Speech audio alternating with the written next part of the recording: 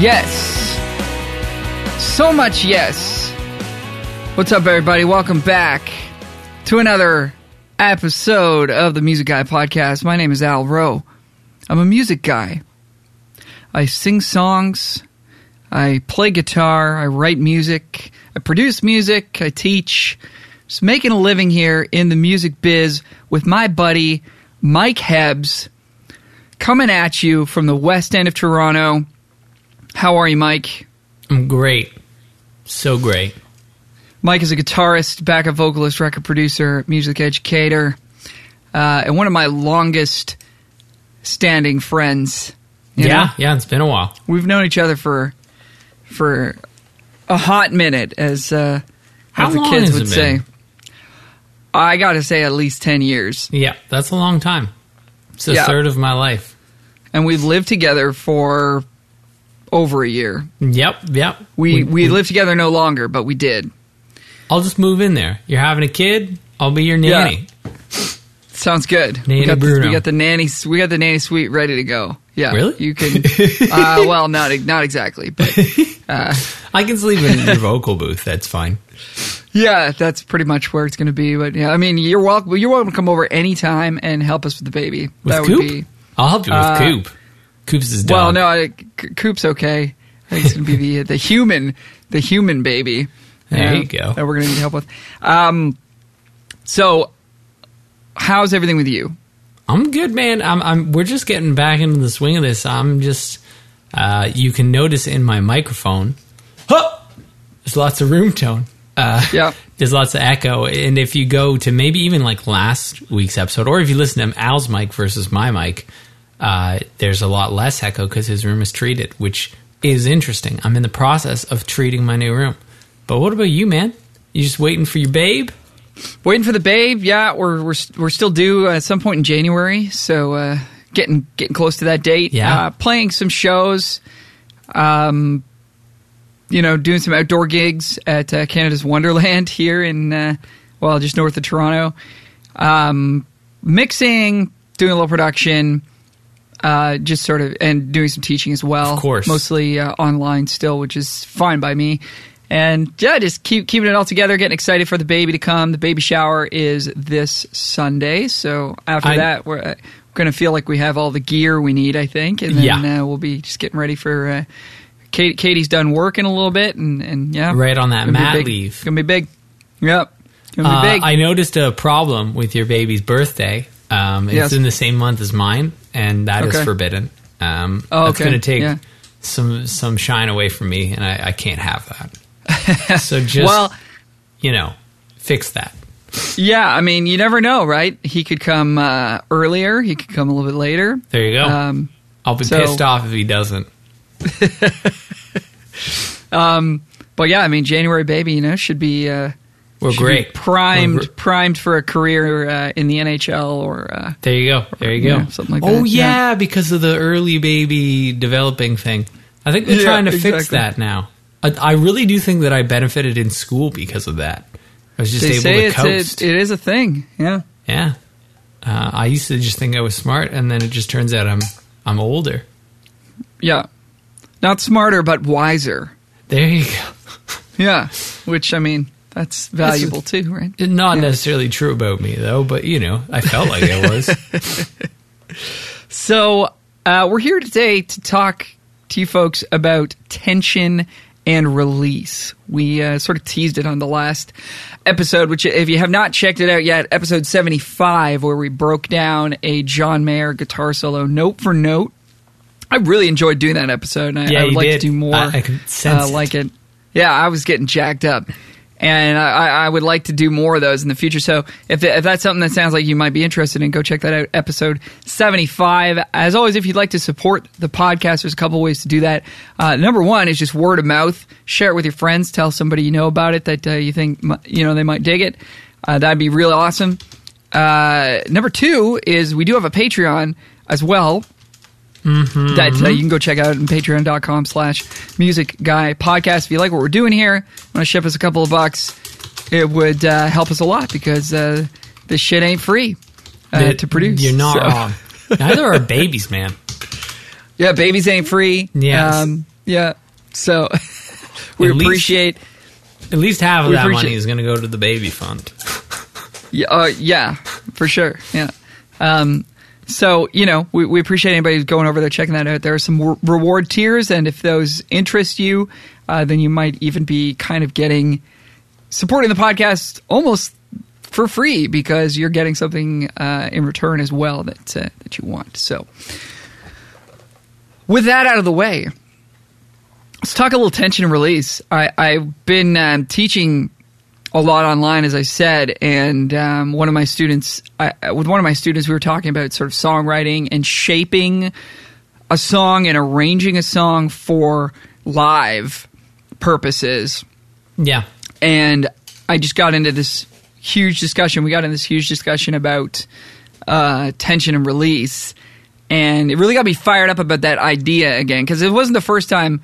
I've heard a bunch of people talk about it in the past, and I was sort of like, oh yeah, whatever, that sounds cool. And just the more music I've been playing and writing and working on, the more I always go back to this, keep coming back to this concept and keep being like, man, this is so impactful and so cool, and makes me appreciate music in sort of more of like a fundamental, like, human gut reaction kind of way, rather than technical thinking about, rhythmic figures and time signatures and chords and progressions and sound and compression and EQ and stuff. And it's like, you can sort of, all that stuff is obviously super important to know about, but it really all does just come back to this fundamental concept of tension and release. Yeah. I mean, you see it in a bunch of places. You also see it in like different like mediums too, like movies and stuff. Totally. Like not even in just it's so obvious for me in like horror movies. The release usually ends up being like a bad release, though. It's not like relief. It's usually like, oh, what's gonna happen? Oh, she's fucking dead. Yeah, the suspense. Totally, right? But I guess at the end, usually, or sometimes, there'll be some sort of resolve of like, oh, at least this person's not dead, but all their friends are. But sometimes horror movies don't do that. Everybody dies, and then that's that. Yeah, or even like a character's being chased on foot and they're running through like a bunch of alleyways and doing all these maneuvers, and it's really intense, and then finally they like jump on the moving train that's going to like take them away safely, and there's a sigh of relief, and you're like, as the viewer, if you're invested in what you're watching, you're also sort of having that sigh of relief. So in movies, and then of course there's like the subtextual, is that a word? Like tension, right? Where like two characters are like talking, and you're like, oh, this is getting kind of spicy. Like there's some romantic stuff going on here, and then and then you're like, oh, man, this is getting kind of intense. And then they like make out at the end of the scene, and you're like, oh, okay, yeah, sweet. And that's like that release, figuratively and literally. It doesn't sound like you're talking about movies. It sounds like you're talking about pornography. Okay, yeah. Well, those are, movies too. Right? Those are films as well. But in the context of music, but I think it's good to go. It's good to go those places to show people what we're talking about. Then in music, so the same sort of concept exists, right? So even right from just the major scale, at a fundamental level, there is tension and release. So if I go do re mi fa sol la ti do, right? There you go. Your ear wants to hear that final note of the scale, right? If I just stay on T, then everybody's like hair is starting to raise up. They probably don't love the sound of my voice either, and they're just like, oh, and then you finally do, and it's nice. Okay, so that's sort of like a fundamental, and I feel like everybody kind of feels that to some degree or another at like a fundamental, like in a physical way, which is bizarre. Yeah, which is totally bizarre. What's and totally the awesome. reason for that? Like, why as human beings do we give a fuck? I have no idea. Well, okay, I do have some idea actually, which we can kind of get into, but the fact that that's like it's a physical feeling. It's not like you're sitting there being, with your spectacle and your cup of tea, being like, this is. I really appreciate this art. It's like that's a guttural, almost like a fight or flight level. Yes. Instinctual, like, what the hell? Sing that next note, or I'm gonna punch you in the face. Punch you in the face. Yeah, exactly. Yeah. I go to violence immediately. Yeah, of course. And it's almost that level of the. So I think part of it does come from expectation and gratification and or not, right? So if you have an expectation of what you're going to hear next, and there's a gratification when you hear the thing that you want to hear. So when I go do, re, mi, fa, sol, la, ti, you're thinking do, and if I go do, then you're like, that's awesome. That's what I was expecting to hear. And if we go somewhere else with it, do, re, mi, fa, sol, la, ti, re, do, then there's this little moment. There's this little moment of like the expectation was subverted. Yeah. But maybe in a way where you're like, okay, that's actually kind of cool though, and then it still satisfies you at the end. So you get this cool effect there, right? Because if you just get, human beings we're such weird creatures, right? Like if we get the same thing we want over and over again, then we get bored, right? Yes. And we want something else. So there needs to be an element of surprise or like subverted expectations, or so kind of playing around with that expectation and gratification as a composer or a performer is what keeps your listeners engaged. Yeah, I mean, I remember when I talked to my students about song form, because I'm not great at, like, I don't have a good spiel for that, but one of the things that I do mention is that, like, you just can't have the chorus. Like, almost the reason why the verse and the pre-chorus exists is so that the chorus isn't boring. Because even if you have the best chorus in the world, nobody wants to listen to 3 minutes of the chorus. They want to, like, want for the chorus, The verse is like the thing that is there. The verse is like the cracker, and the chorus is the cheese. Hey. Yeah, that's right. Yeah. You can't have just cheese. Actually, you can. You can. It's really good. Bricks of cheese. But I see what you're saying. Completely fine. I see what you're saying. So something that I think a lot of folks will be able to relate to as well is like the rise and the drop in dance music. Yeah. So you've got this build happening, and you've got that white noise thing that's like... Oh, they love that. It gets like infinitely high, and then there's going to be like a... Of course. Like the big bass drop thing, and everybody goes nuts, right? So that is like a very common sort of use of that. Also, too, I feel like that's almost like an extreme example. You know what I mean? In classical music and stuff like that, it's almost more subtle, and it seems like they spend a lot of time with melodies thinking about these things. So like when they actually sit and craft them, you know what I mean? Like, unless they're just hearing it in their head versus like, I'm going to make a melody and this is how I'm going to like build the tension in the melody and keep it interesting. Whereas I feel like with dance music, they realized, oh yeah, this tension thing, how can we create like just a crazy amount of tension and make the release hard as fuck? Yeah.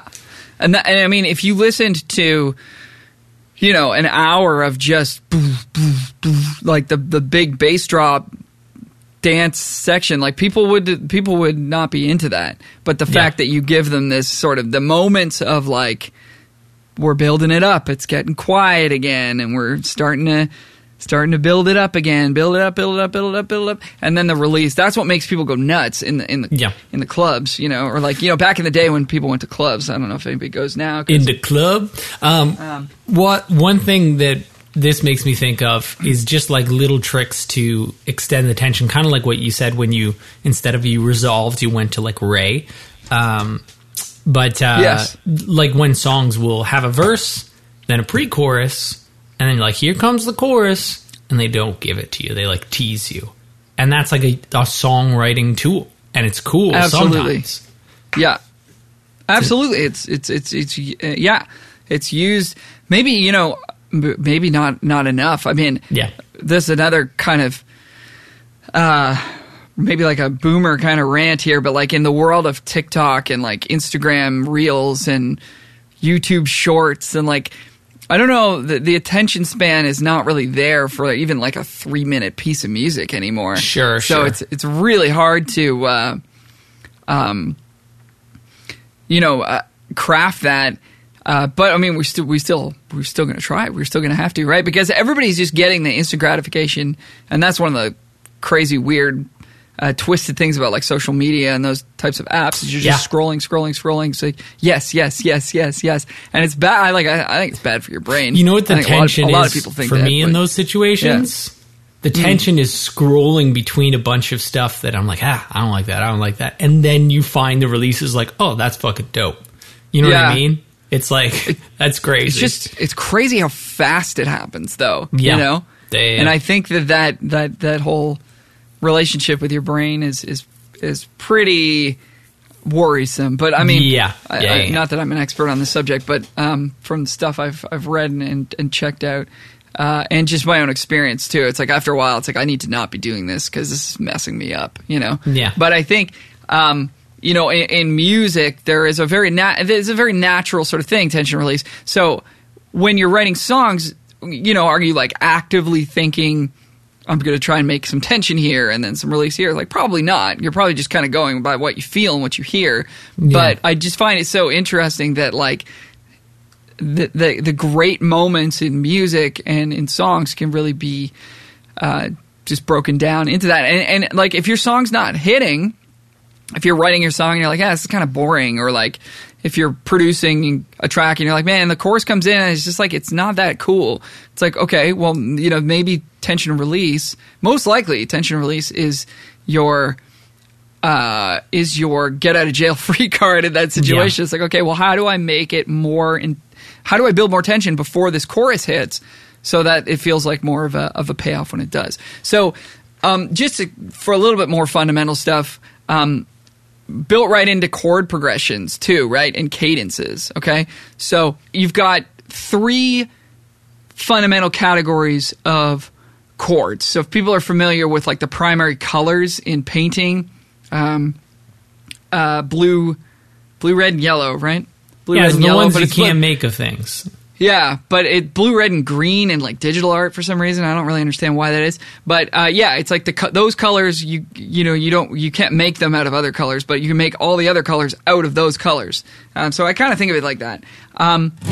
So you've got your 1 chord, which is in family with the 3 chord and the 6 chord. Those are all kind of this tonic.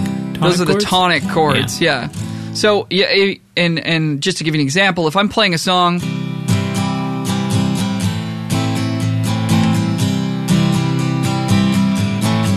just going 1 and 6, if I do this for the whole song, it's kind of boring. Yeah. So, the tonic chords have a very stationary feel to them. Then there's called the subdominant chords, which are 4 mainly, and 2. So when we're doing our tonic thing,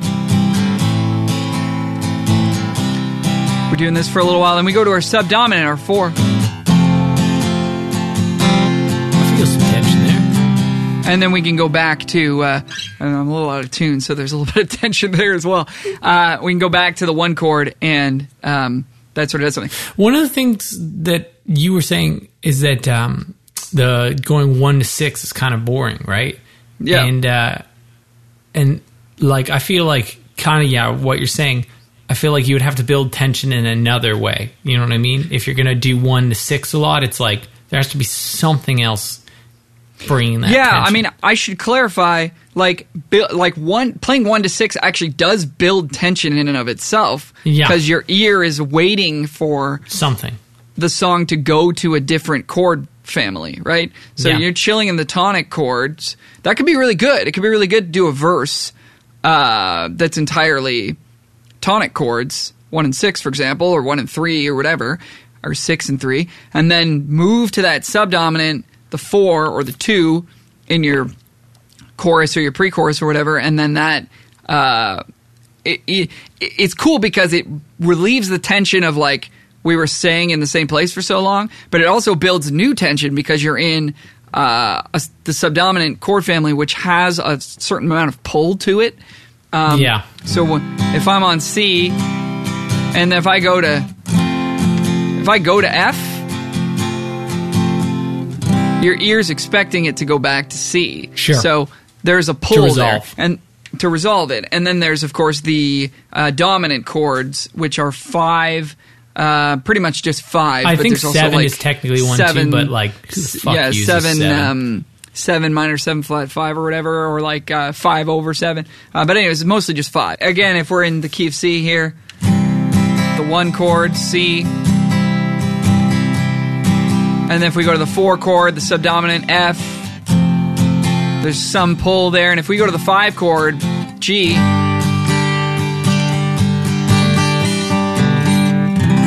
really wants to go back to that 1 chord. So there's a lot of tension.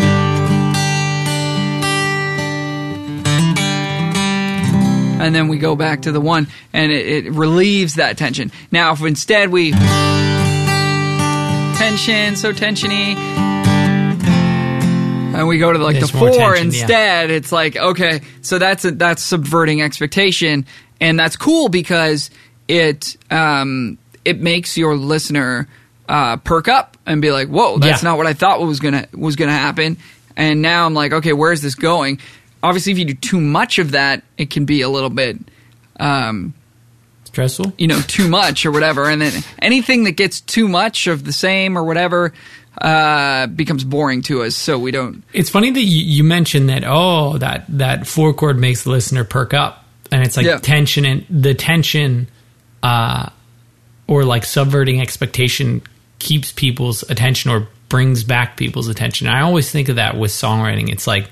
Yes. It's just almost like guiding someone's attention, 100%. Yeah. Yeah, and like where do you want their focus to be too, right? Yeah. Like if I'm singing a song with, and it's a verse and I'm also playing, a million chords, if my verse is this,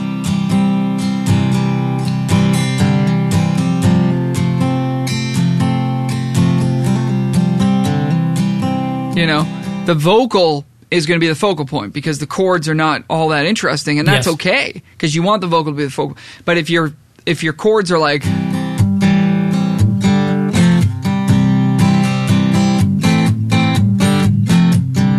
it's going to be hard to get a busier vocal going there. You're going to have a more simple vocal, otherwise it's going to get too weird, and it's going to be hard for people to focus on that vocal. So a lot of the times when I'm producing stuff, it's just a lot of times it's like, let's simplify the chords in the verse a little bit so that we can really hear what the lyric is and really pay attention to the vocals. So so I guess that's kind of an offshoot of this as well. So anyways, in the chords, we went through that really quickly. So if that was like a little bit too fast or confusing or whatever, hit us up with some comments, ask some questions. But that's the idea, is that the chords themselves have differing amounts of tension release depending on where and when they're happening, and which chord family they belong to.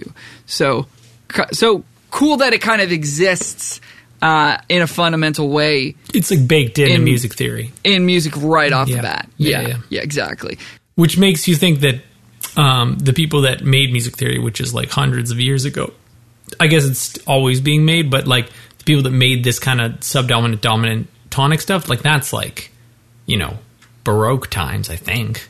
Like, I don't actually know. Hundreds of years ago, like, so they were thinking about tension and release. It's fully a recognition of tension release. Yeah, that's all it is. It's like the tonic chords are stable. They're your home key sort of stuff. The subdominant chords have some amount of pull to them, and the the dominant chords have a lot of pull to them, and that's all tension stuff. We can get into some deeper stuff because I do believe this applies to literally everything in music. So we've written down a few other things.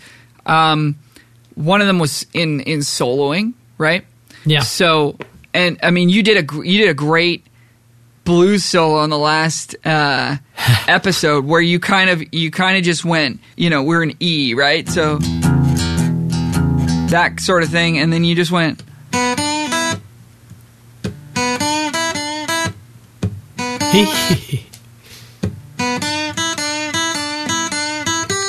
And then when you finally go to that next note, it's like, oh yeah, it's finally given that release. Could you imagine if I didn't go to that next note though? I mean, yeah, well, people would walk out of the club, right? Yeah. So you're walking that line, but edging, if you will. That's exactly it. Yeah, and but like when people lay into, and when we talked about this last week, it's like, or last episode, when people lay into a solo with like a million notes right off the bat, you would describe that as like kind of a sign of inexperience or maybe like nervousness or whatever, right? Sure. And that's totally true.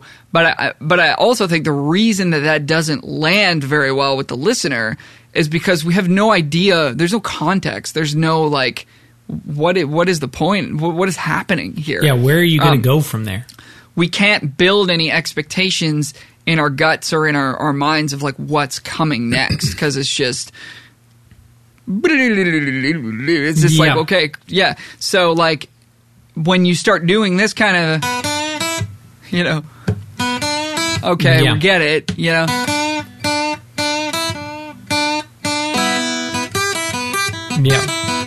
And then you do something new, it's like, okay, this is actually cool. It's funny because some of my students get this more than others. I have this one student, and I've been teaching her for ages, and we, like, she learned sort of everything that I thought she wanted to learn. She's like, let's do soloing. And, like, she's just, like, having fun with it. Like, you can tell when she's playing, she's not, like, I told her we were just doing, like, pentatonic blues stuff, and she's really, when she's playing, she's just messing around with it. And it's so much better. But she gets this as well, too, like the tension and release thing, just inherently. Whereas some students, they'll literally just play through the scale. They're like, these are the right notes.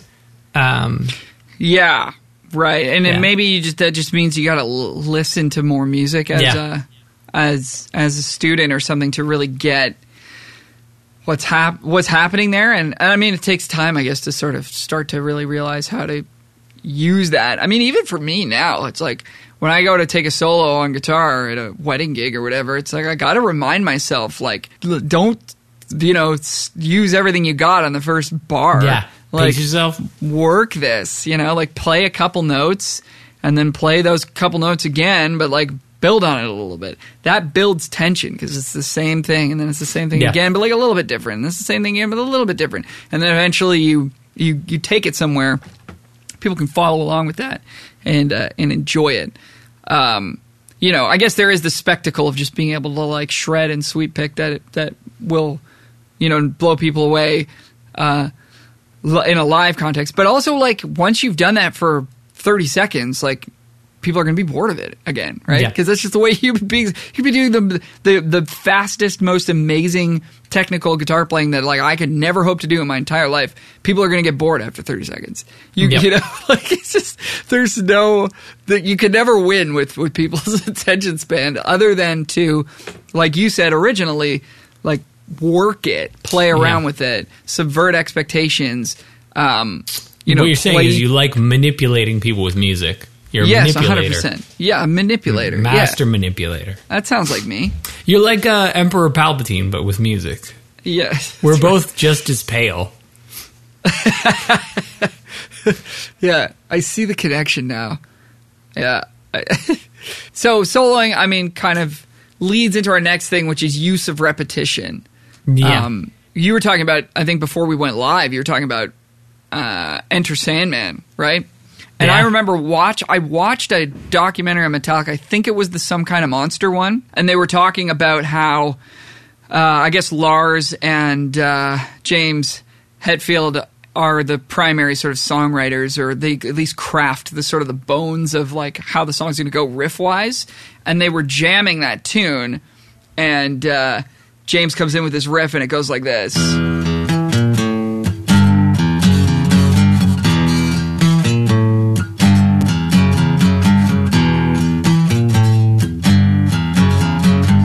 Etc., right? And Lars says, well, why don't you play the first half of that 3 times and then the second half of it 1 time? So then it becomes this.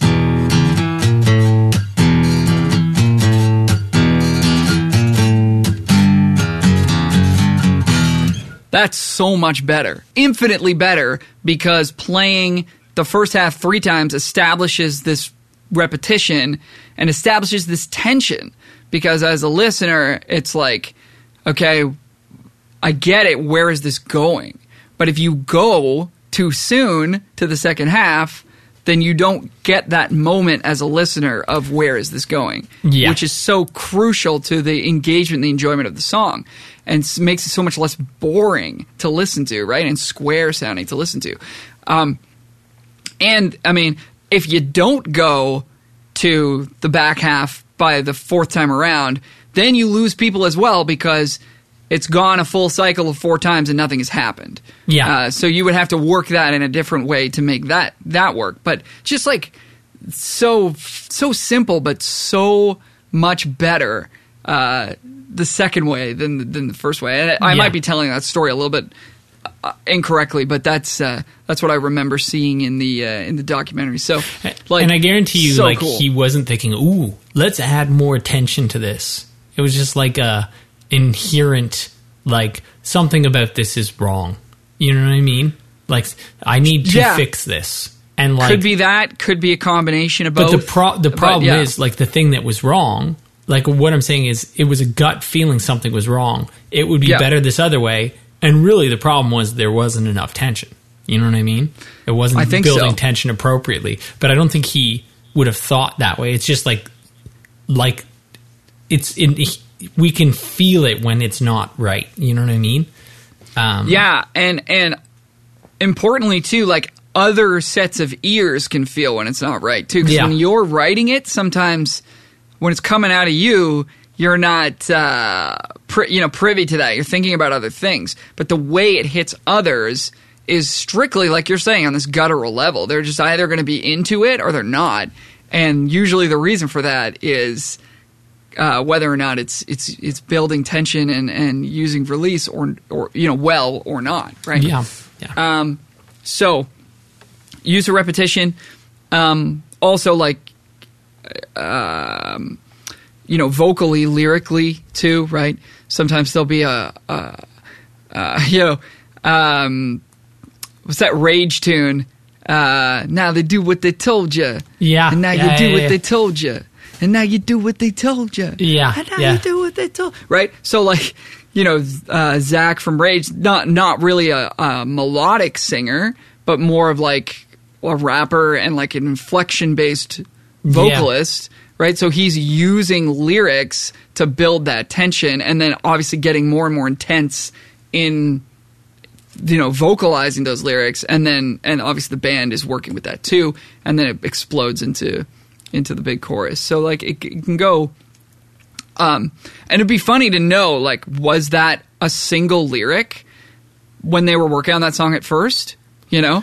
Were they always like, oh, we're going to do this 4 times? Or was it like when they started to hash the song out and jam it out, that just sort of happened naturally, and they were like, oh yeah, let's just keep saying that same line over and over again. That's really cool. You just never know where these things come from, but I feel like it always sort of comes from a place of that gut kind of instinct that you're talking about. Well, it's like it's like there's an abstract idea of like musicality. Like there's certain players that are like more musical, or songwriters that are like more musical than others. And I feel like stuff like that, it ties into your ability to just inherently understand these things. Because like I feel like when someone's really in the moment and they're a very musical player, there's no thoughts. But like they have a great understanding inherently, like instinctually, I'm building tension. But they're not thinking that. You know what I mean? Exactly. It's like when you're having like a heated conversation, or like you're really excited about something and you're talking about it. You're not thinking about what words you're using, right? Yeah, you're expressing yourself, and the words that you're using are all these tools that you've gained and learned over the course of your life, but you're not like crafting what you're saying. You're saying it from the gut, right?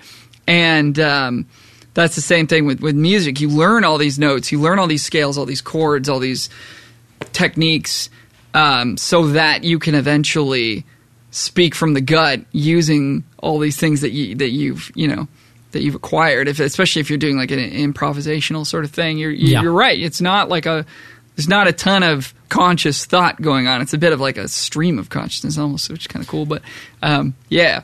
I mean, so there's another thing with tension that we haven't talked about, and then we should fucking take one of your songs and do the tension release thing on it. I don't know. Okay, yeah. Do you want to listen to? We can't play like other people's music on this show unless we get strict permission to do so. So if you would like to send us songs to play on our show, we would be happy to play them. Yeah, if we had a song of the week, we could do that with this. But the one thing I wanted to mention was cacophony and euphony. I'm probably pronouncing those wrong because those are music school terms, and I dropped out of music school quite some time ago. But cacophony is sort of like dissonance. So like, say for instance, when you're playing stuff that like isn't a part of the scale, isn't a part of the notes that our ear is like, yeah, these are the good sounding notes, you know? Even more so than like, say for instance with chords, you know how we talked about tonic, subdominant, and dominant? When you're playing chords that are not a part of that function, you know, they're not 1, 2, 3, 4, 5, 6, or 7. That would be sort of dissonance, and there's like varying levels of dissonance.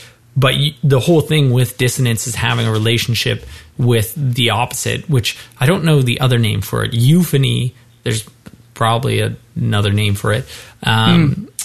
Like that is the pleasant sounding stuff. So say for instance, having that relationship between stuff that just sounds like it shouldn't be a part of stuff. It isn't a part of the scale, and having the relationship with stuff that is like, yeah, this is what I'm expecting, you know? That's definitely can also be timbre related too. Sure. It doesn't have to be specifically in terms of like notes and harmonics too. It can be timbres. I think cacophony just describes any like bunch of sounds that don't fit together and sort of make you feel uncomfortable when you're listening to them. Yeah.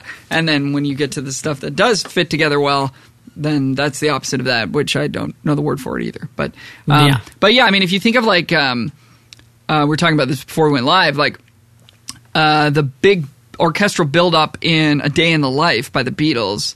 I read the news today, oh boy. If you guys know that song. And it goes into this section where there's an orchestral build, and they're not really playing anything that, to my ears, resembles something like a chord or a scale or anything. It's just kind of all the instruments are just kind of doing their own thing, and to building degrees of intensity, and it gets louder and louder and more intense, and then eventually it just stops, and then the next section of the song comes in, and that's a big sort of example of that, in my opinion, of like that cacophony, cacophonic. Yeah, that's not a word. Yeah. Cacophonic. Do you have any cacophony in your songs, Al? Oh man, I just think that's the only sound I can produce. So yeah, I guess let's listen to one of my tunes here. Not to sort of toot my own horn, but it's just the only thing we can do legally. And this is a song called Drama. We won't listen to all of it, but we can maybe listen to the first verse and chorus and see if there's anything we can sort of pick out that I'd like to listen to the bridge too. Like if we could do verse chorus and then at some point do second chorus into the bridge. Okay, well maybe we'll go. Let's go. I mean, it'll only be a couple minutes, so we'll go to the end of the bridge. Listen to the fucking whole thing. Don't be listen to the whole song. It's only 2 minutes 40 seconds, people. You can do it. All right, here we go.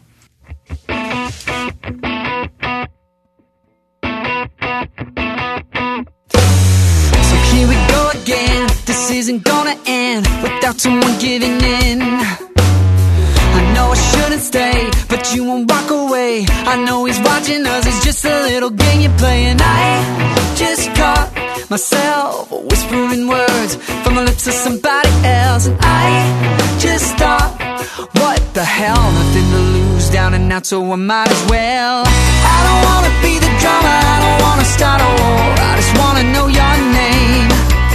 And I don't wanna be that guy, but you're with the wrong guys, you know we're both to blame. But now it's killing me, could you really be all I really need? And it's always the same. And I don't wanna be the drama, I don't wanna start a war, I just wanna know your name. You know this isn't fair, you're playing with your hair, biting your lip, I'm only kinda trying not to stare. Why don't you just go tell them you're done? I don't wanna be the drama, I don't wanna start a war, I just wanna know your name. And I don't wanna be that guy, but you're with the wrong guys, you know we're both to blame. And now it's killing me, could you really be all I really need? Man, it's always the same. And I don't wanna be the drama, I don't wanna start a war, I just wanna know your name.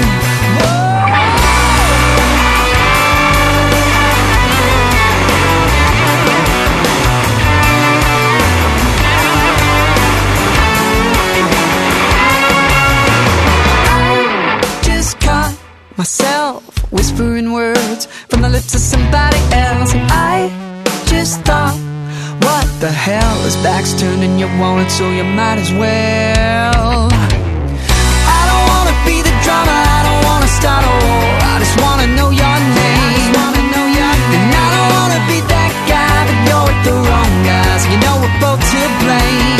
But now it's killing me, could you really be all I really need? And it's always the same. And I don't wanna be the drama, I don't wanna start a war, I just wanna know your name. Yeah, I just wanna know your name. Yeah, I just wanna know your name. Yeah, I just wanna know your name. I just wanna know your name. So there's a few things there, like even the pre-chorus, where it kind of cuts out before the chorus and you just say a bunch of words. I don't have a good memory, so I don't know what the words are. Yeah. You know what I mean? Like little held note there. Yeah, that's tension. Definitely the bridge is tension. It would be funny I'm like a sociopath, so I keep saying that on this on this thing. I don't know whether I am or not, but I feel emotions. So,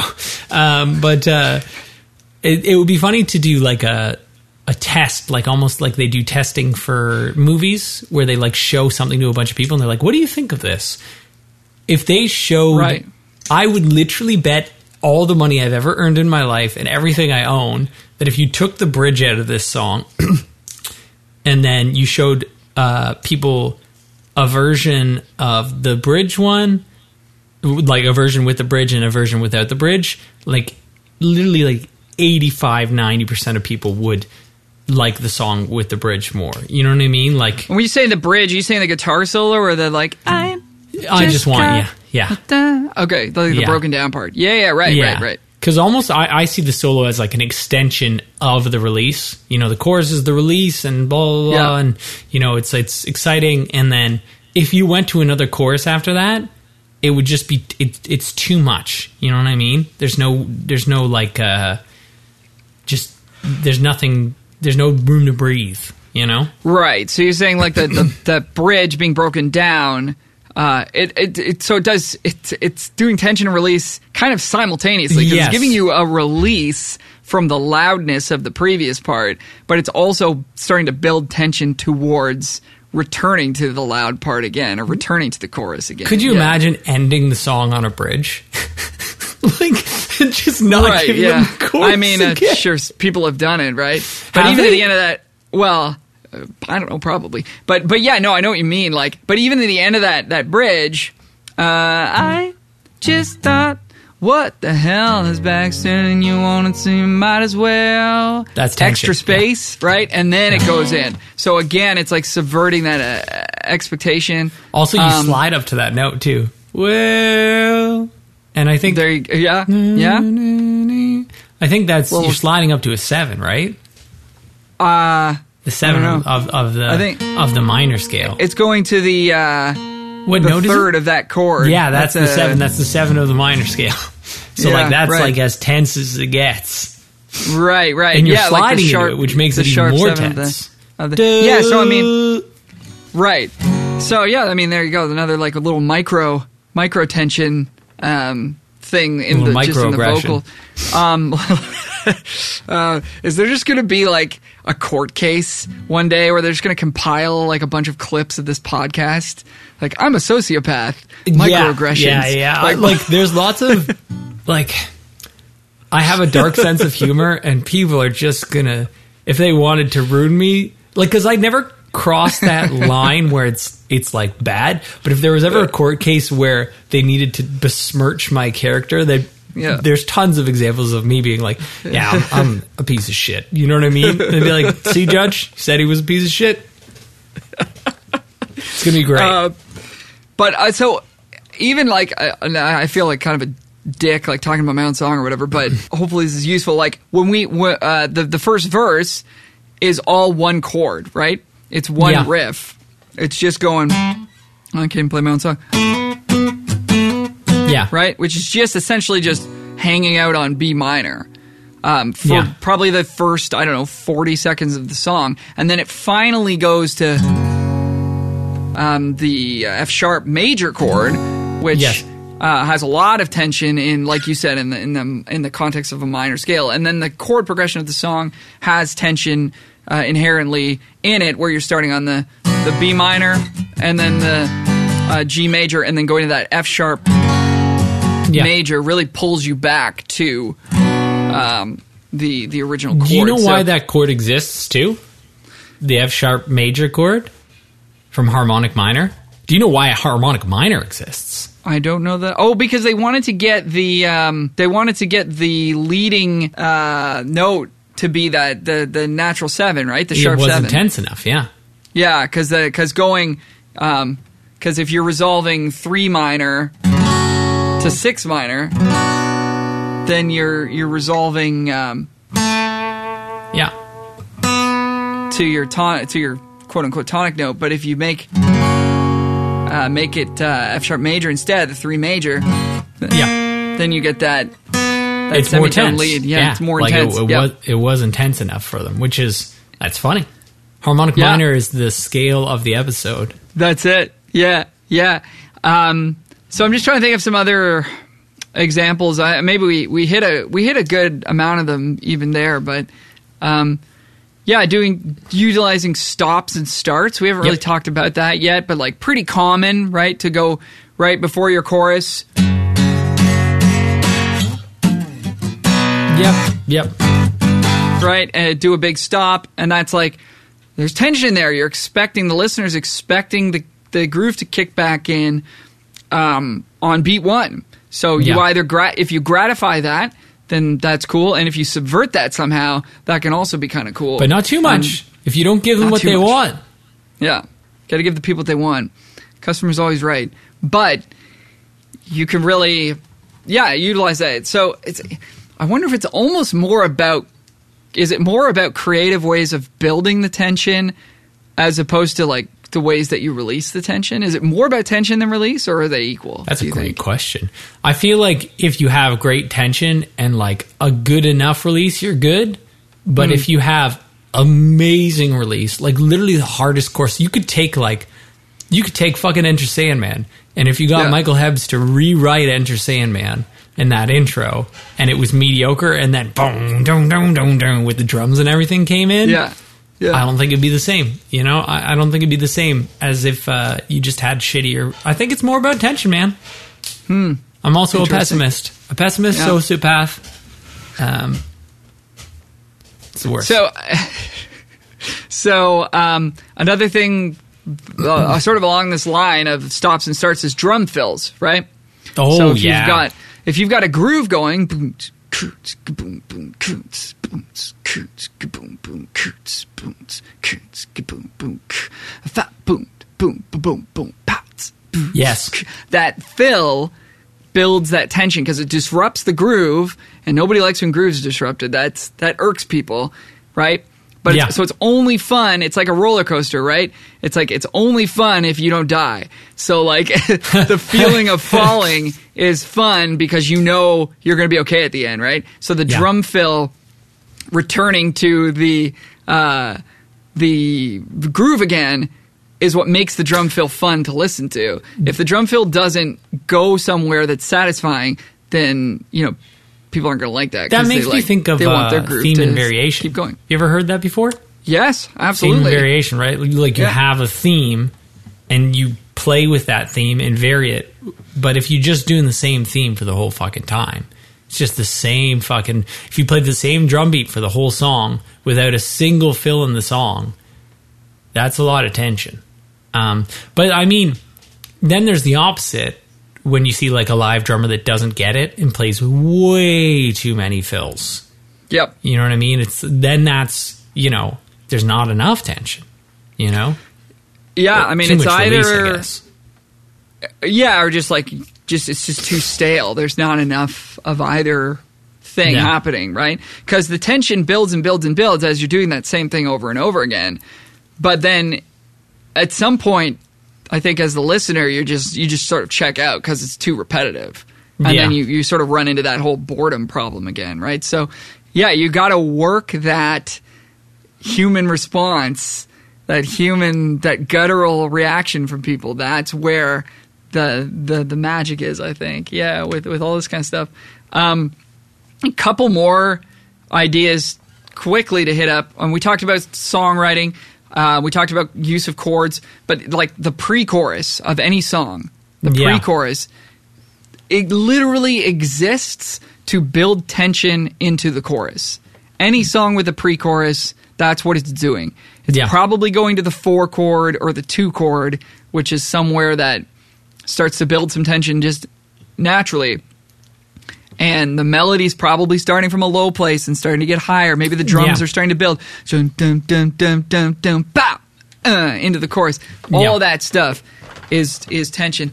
And another one that I think is kind of interesting to think about as well is dynamics. And so a few of my students I talked to about just playing solo acoustic guitar gigs and how to use the acoustic guitar to make your performances more interesting.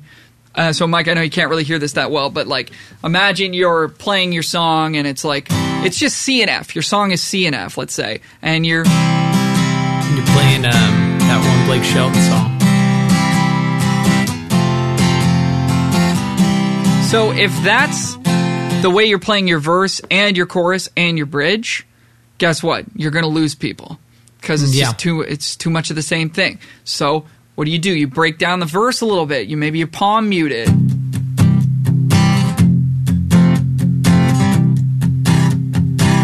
Now, not only are they listening to your vocal a little bit better, it's also building tension towards... there's an expectation the listeners have. They don't know they have it maybe necessarily, but there's an expectation that you are going to eventually go... to your big chords in the chorus, right? And so that's building tension. If you break it down and you start doing arpeggios. Yeah.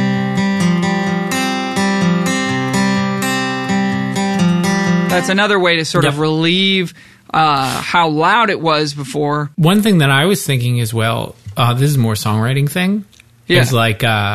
sometimes they don't go to a bridge. Sometimes they do this and go to a bridge. Is like when they do like a chill chorus, you know? So you've done 2 choruses. People are fucking done with hearing the chorus, you know, even though they love it. And it's either you go to a bridge, do a chill chorus, or you just go straight from the chorus to the chill chorus. It's usually a bridge, then a chill chorus. But it's another way of, you know, giving the listener a break and like they're expecting it to become full again. Totally. Yeah, broken down chorus. It's such a good one. It's such a good one. Yeah, that's such a good one. This is so common, right? To get into the chorus is a broken down thing. Maybe do a build, maybe do a stop, big drum fill, something like that. Come back in, hit them with the big chorus again. Oh, dude, yeah. If you don't know what that's from, don't tell them, Al. If you don't know, you don't deserve to know. Oh, jeez. Those are all the things that we had written down. So, I mean, just a really cool way to think about music. It's it's kind of one of those things where it's like, well, if we're just doing this naturally anyways, then like, what's the point of thinking about it? But there's ways to. I feel like you wouldn't get like the harmonic minor scale if you didn't think about it. You know what I mean? Yeah. And the harmonic minor scale adds. I'm sure there's a way to manipulate scales further that we haven't investigated to make them have more tension. You know what I mean? So say, for instance, something like Dorian. Yeah. The Dorian mode doesn't have a lot of tension in it. And I'm sure you could modify it to give it more tension. I mean, maybe it does when you do it in relation to harmonic minor. But like, so it's one of those things where it's like, yeah, it's almost like philosophy. You know, it's like, what is the point of talking about this? But I feel like, you know, you do discover things that are practical and useful, you know?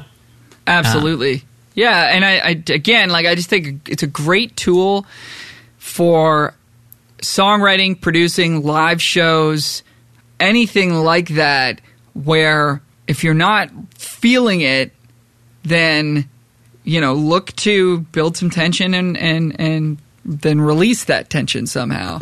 And I think that's really how you just juice up any sort of part of a musical song or performance or production. Or a movie.